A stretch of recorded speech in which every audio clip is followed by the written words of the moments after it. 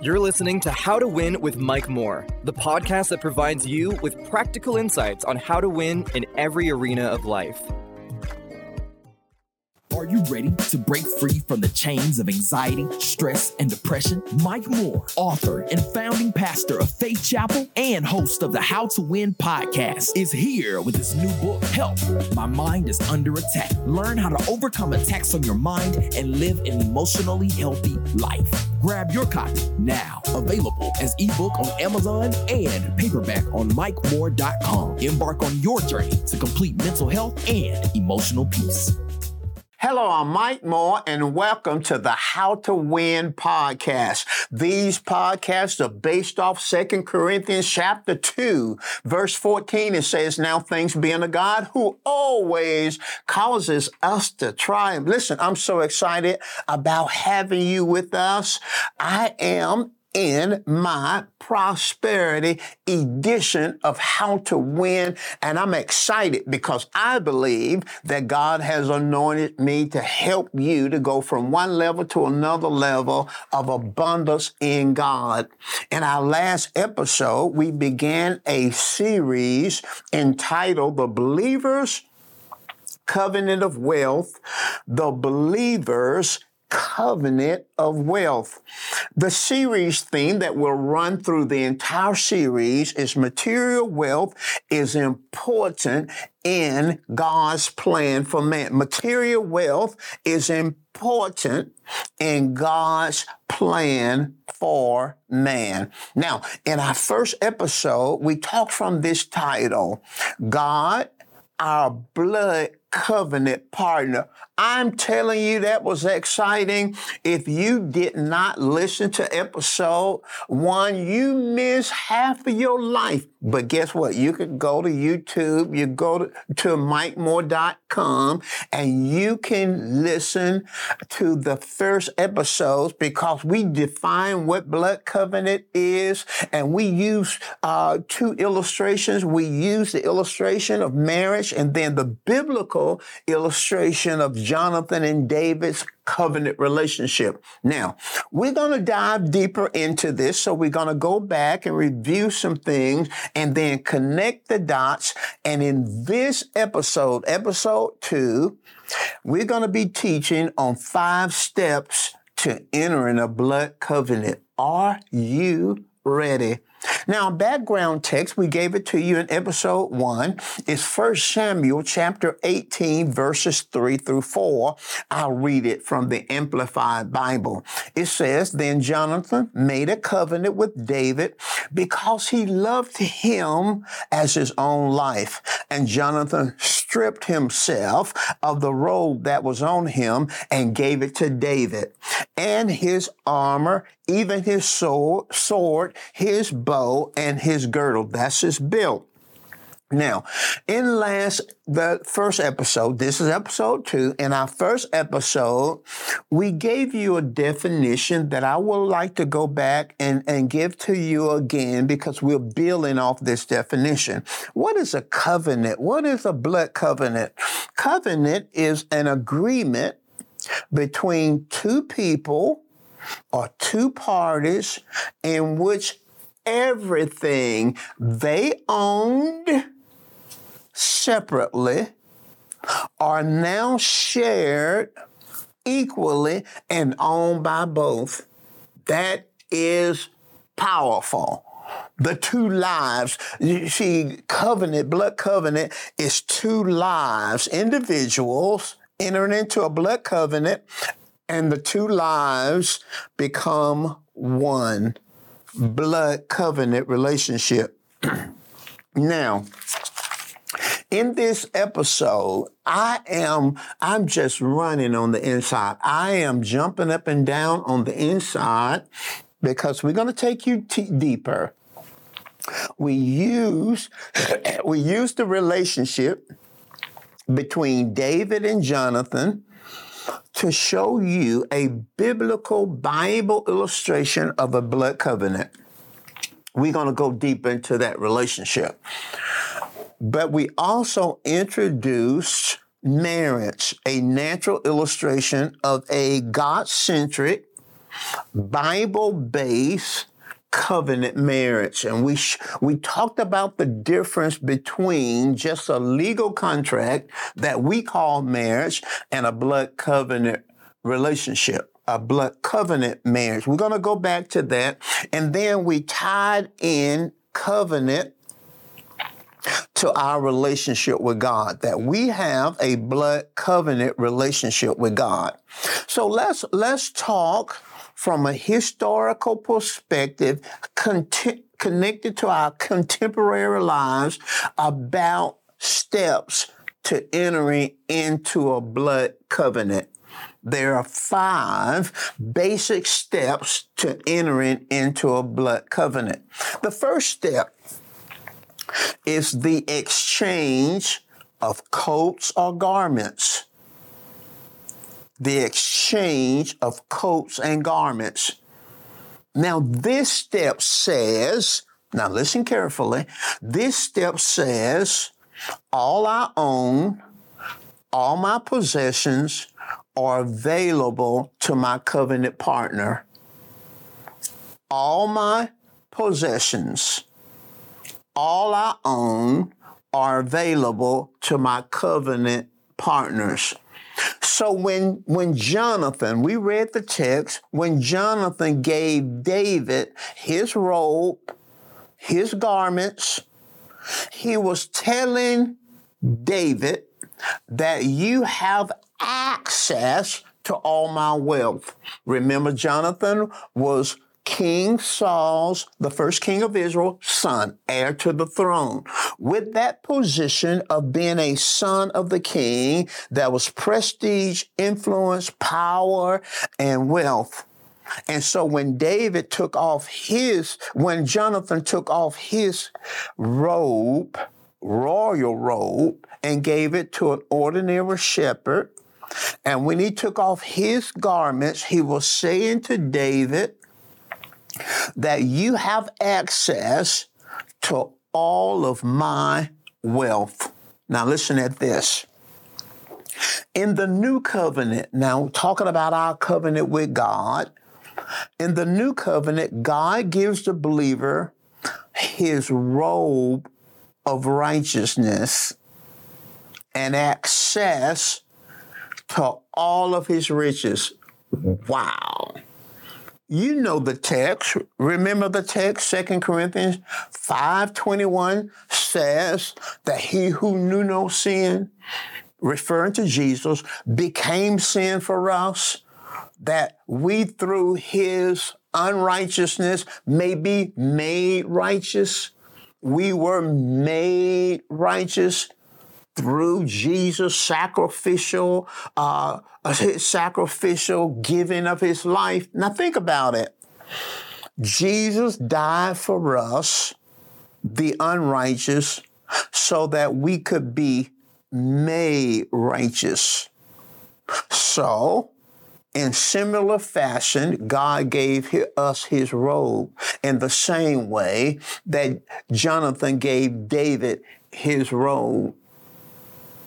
But God gave us a robe of righteousness so that we could have access to all of his wealth. That's why Philippians 4:19 says, but my God shall supply all of your need according to his riches in glory by Christ Jesus. We're supplied by God's wealth because the covenant relationship gives us access to all of God's wealth. And that's what Jonathan was doing when he took off his robe and gave it to David. You now, a shepherd, has access to all of my wealth.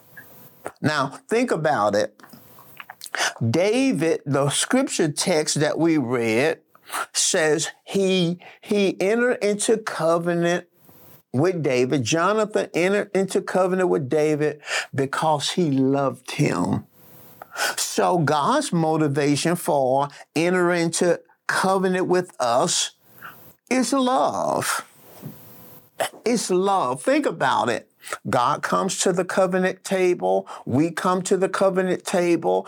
And what do we bring? We bring debts and liabilities and weaknesses and all that. And God brings wealth and wisdom and power and influence.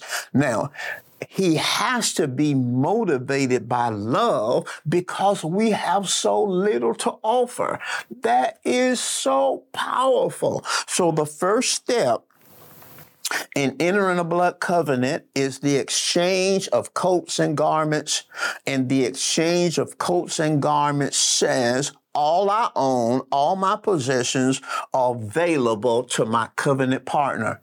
The second step in entering a blood covenant is the exchange of weapons. The exchange of weapons. The exchange of weapons speaks. It says, all my strength, all my power, all my war ability is available to you. It says, I commit to fight for you. I commit to defend you. It says, your enemies are my enemies. Wow. That's what David was saying that's what Jonathan was saying to David.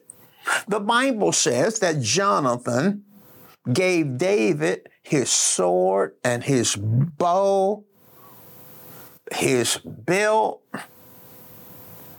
He's saying to David, Jonathan is saying to David, I commit to defend you. All of my war ability, all of my war strategies are at your access. Now think about it. Listen carefully now. This is powerful stuff. Because David is just a shepherd boy. Jonathan is King Saul's blood son, his son. Well, remember what the scripture teaches, that Saul became jealous of David and the praise that he was receiving, and he became deranged. Saul became deranged and decided that he wanted to take David's life. Think about it. Your dad, who is the king, want to take your covenant partner's life. Well, covenant says, I, Jonathan, I am committed to defend you, David. I am willing to risk my life on your behalf. So when we read their relationship, Jonathan protected David from his own dad deranged assaults on David. He hid him. He didn't talk to his dad about where David was. He let David know what his dad was thinking about doing. And in essence, really, remember how kings ran their throne in those days? They would turn on family members. A king would kill his own wife, kill his own children. If he thought they were enemies, they would destroy their own family. So Jonathan is risking his life for David, his covenant partner, committed to protect Jonathan, from his own dad. So how does that translate to new covenant? In the New Testament covenant that we have with God, God gives the believer Jesus' victory. The scripture says in 1 Corinthians 15:57, thanks be unto God who gives us the victory in Christ Jesus. Now notice, we get Jesus' victory, but not only that, Ephesians 6:10 through 18 says that we get his armor. We get God's armor. So we don't fight our enemies by ourselves. The Bible tells us to put on the whole armor of God. That's covenant. That's a covenant relationship. God is committed to you, believer, you Christian. He's saying your enemies will become my enemies. Your adversity will become my adversity. Your challenges will become my challenges. When Satan comes against you, God says he's coming against me. And I'm committed to defend you from Satan and demons and adversities and poverty and lack and sickness. God is making a commitment. He said, all my war power is available to you. That's why he gives us his armor. Wow, that's powerful. The third step in entering a blood covenant relationship is the exchange of names. Blood covenant partners exchange names. Now, this exchanging of names says the power of attorney is now, my power of attorney is now given to my covenant partner. And he or she has the legal right to use my name as I would use it. Wow. Now, you understand now why there's an exchange of names in marriage. You understand now in marriage, the wife takes on the last name of her new covenant husband. So my wife went from Kenitha Joe Brown to Kenitha Joe Moore. She took on my name. That's covenant relationship. And in covenant relationship, the person who gives the name is given power of attorney. And the person who's receiving the name has a right to use the name the same way the person who bestowed the name. In other words, now my wife, Kenitha Joe Moore, who previously was Kenitha Joe Brown, has a right to use Moore the same way I use it. She has the same authority. She signs her name, Kenitha Joe Moore. She signs bills and checks, Kenitha Joe Moore. And it is legal because we are covenant partners. And in covenant partnership, there is an exchange of names. Now you can understand, I wasn't being critical. I wasn't trying to put you down. But I said in our first episode, much of what we call marriage is really a distortion. Yes, it's legal. Yes, we got the paperwork. Yes, the courts deal with us as husband and wife. But it's not, in many cases, blood covenant marriage, because many times people don't even want to use their spouse's name. I want to keep my own name.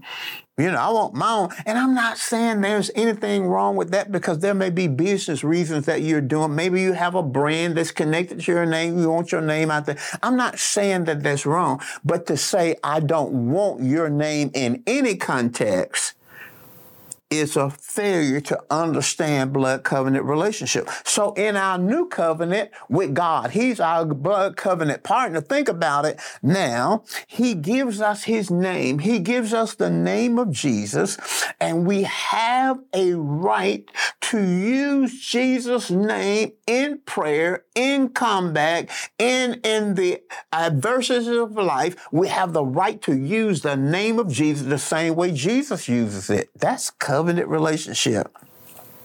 Now, the fourth step in the covenant relationship, step one, was the exchange of coats and garments.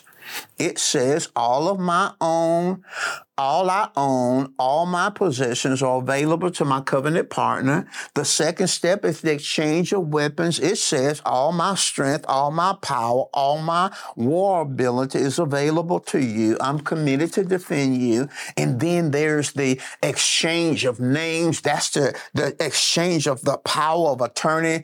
The covenant partner who receives the name has a right to use the name name the same way the giver uses the name. And the fourth step, powerful step, is the shedding of blood. In true covenant relationship, there's the shedding of blood, the shedding of blood. The word covenant means to cut until blood flows. So in a customary, historical covenant relationship, they would cut the hand and shake hands, or they would cut the wrist and they would blend the blood. And that's where our handshakes come from. They would shake hands and the blood would mix there. Think about that. Sometimes there was the killing of an animal, the shedding of blood. But think about marriage and how God intended for marriage. God intended for two virgins, a virgin man, a virgin woman, come together, never having engaged in sex before, and they get married through their vows, and then they consummate that marriage in their first act of sex, and the wife's hymen, that membrane, is broken. And the blood of that previous version now spills over the sheets. And when God looks at that blood, he sees a covenant relationship. That's why God intends for us to be virgins when we get married. But think about it. In the new covenant, Jesus is the believer's Passover lamb, and he shed his blood to ratify this covenant that we have with God. And now finally, the fourth step is the covenant meal. Covenant partners enter into a meal. And the meal was eaten to celebrate and remember the covenant. Now transfer that to the new covenant. We have a meal. We call that communion, the Lord's Supper. Some take it first Sundays and once a month, or however, once a quarter. But we take that cup of that juice symbolizing the blood, and we take that bread symbolizing the broken body of Jesus, and we celebrate our covenant with God. Wow, it's powerful. And then when we translate that to marriage, then we eat together. My wife and I, we eat together all the time. We eat breakfast together and we eat lunches together. We eat dinners together. Now we miss sometimes, and sometimes she may get a lunch and I get a lunch somewhere else. But most of our lives, we eat together because our eating together symbolizes covenant, a covenant relationship. I want to close this second episode. You got to go back and meditate. This is powerful stuff here. You got to meditate. I want to talk quickly about the price tag of ignorance. What if you don't know you have a blood covenant? What if you don't know you have access to all that God has? And what if you try to hold your life back from God and don't allow him to have access to all you have? I'll give you an illustration in the Bible. In Luke chapter 13, verse 10 through 16, it says there was a woman in the synagogue. Jesus was teaching in the synagogue, and there was a woman in the synagogue, and the Bible says she had a spirit of infirmity, and she was bowed over for 18 years. She walked not looking face forward like I'm looking now, but she was back. Her body was bent like my hand is bent right now. And she was walking around like that. And Jesus saw her, called her, and he said this. Listen what Jesus said. He said, "Woman, you're loose from your infirmity. You're loose from it. You're loose from your infirmity." He touched her. Immediately she was made straight and glorified God. The Bible says that the ruler of the synagogue became indignation. Somebody who should, her pastor, her leader, who should have been happy about her deliverance, he got angry because Jesus healed on the wrong day.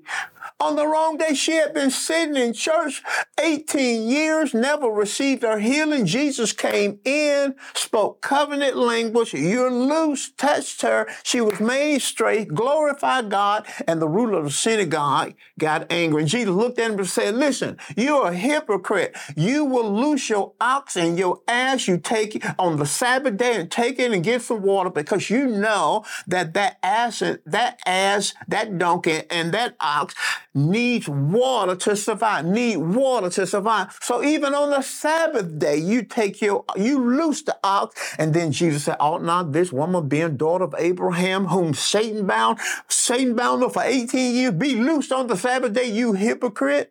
Now let's talk about the price tag of ignorance. Here was a woman that was bound over for 18 years, but she didn't know that she had a covenant with God. Jesus called her a daughter of Abraham. We're going to really get into that. But Abraham had a covenant with God, and she was the seed of Abraham, a descendant of Abraham. She had a covenant, but she didn't know it.